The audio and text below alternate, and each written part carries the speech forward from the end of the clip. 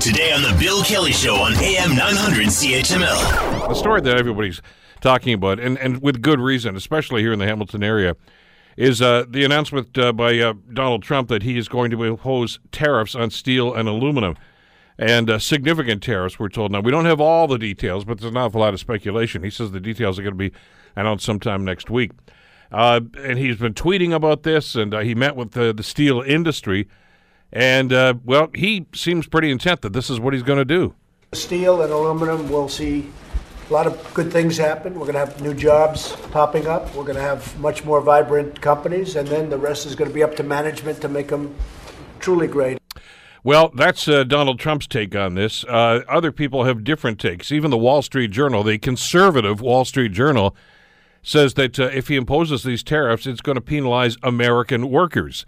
The United Auto Workers have said the same thing. As a matter of fact, the auto industry in the United States is encouraging Trump to not do this.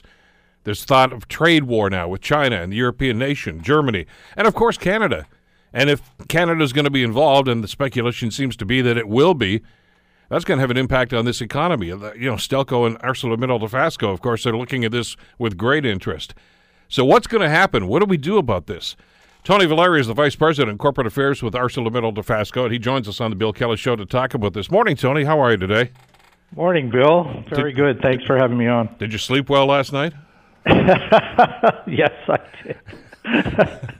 did. Listen, let's get into this and the implications of this. This is kind of scary stuff, and I know that here in Hamilton we were always concerned about this. You know, we were watching with the NAFTA negotiations and saying, well, look, that's going to have an impact on steel, and we knew there was a clause in that NAFTA deal that does give the President of the United States some leeway when it comes to instituting things like tariffs. Nobody ever thought he was going to do this, but it looks like our worst nightmare may be coming true here. Well, yeah, and I think, you know, at the top of your show, as you were talking about this particular announcement that the President made yesterday, essentially what he said was, I'm going to announce something next week, and he indicated what he was going to announce. But, you know, overnight, I mean, following the media reports overnight, there has been a significant number of senators and congressmen from the Republican Party asking the president to reconsider. So, you know, from our perspective, as you said, we don't have all the details. We continue to remain focused on conveying to the Canadian government that, you know, they continue to work their back channels. They continue to make the representations that Canada should be exempted from the 232. And I think, you know, lost in all of this, although we keep trying to resurrect the perspective, is that we need to differentiate between fair and unfair trade. And I think with the President suggesting yesterday that tariff of 25% across the board, you've got a lot of people sitting back saying, you know, listen, Canada's not the problem. You know, we're not the security risk for sure, which is the underpinning of the 232. We're partners in NORAD. We're partners in NATO.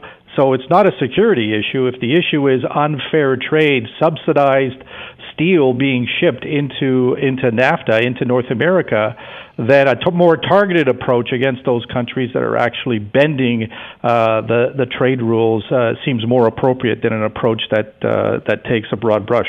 Tony, this has got to be a very frustrating exercise. Well, for you in particular, I mean, even in your past life in politics, I mean, you've negotiated with the high and the mighty on a number of different issues like this, and you understand the art of compromise and trying to find deals, and you did that quite well in your political life, and you're doing it now with ArcelorMittal Dofasco.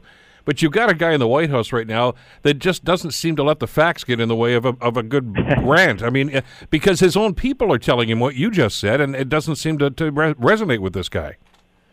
Well, that's right. In fact, if you think of steel in particular and the context, the balance of steel trade between Canada and the United States in 2016 there was over 10 million metric tons of steel, worth over $11 billion traded between our two countries. We shipped to the United States about 5.4 million metric tons. The U.S. shipping back into Canada just under that. bit higher valued steel, but just under that in terms of the volume. I mean, we are essentially in balance. The supply chains are very much integrated. On the automotive side, you've got parts crossing the border 7-8 times before final assembly. It's a win-win for both of our countries in terms of keeping the borders open and ensuring that there's an efficient flow of trade. It supports a lot of jobs. It supports a lot of investment.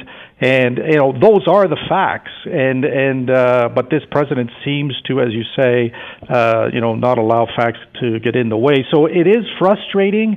But Bill, as you know, we're not going to just sit back. We're continuing to work with our Canadian government and position us to ask for that exemption. If the exemption does not come through, then Canada needs to take some action on two fronts. One, there's obviously the issue of what do you do now? Is there a retaliation against the United States for this?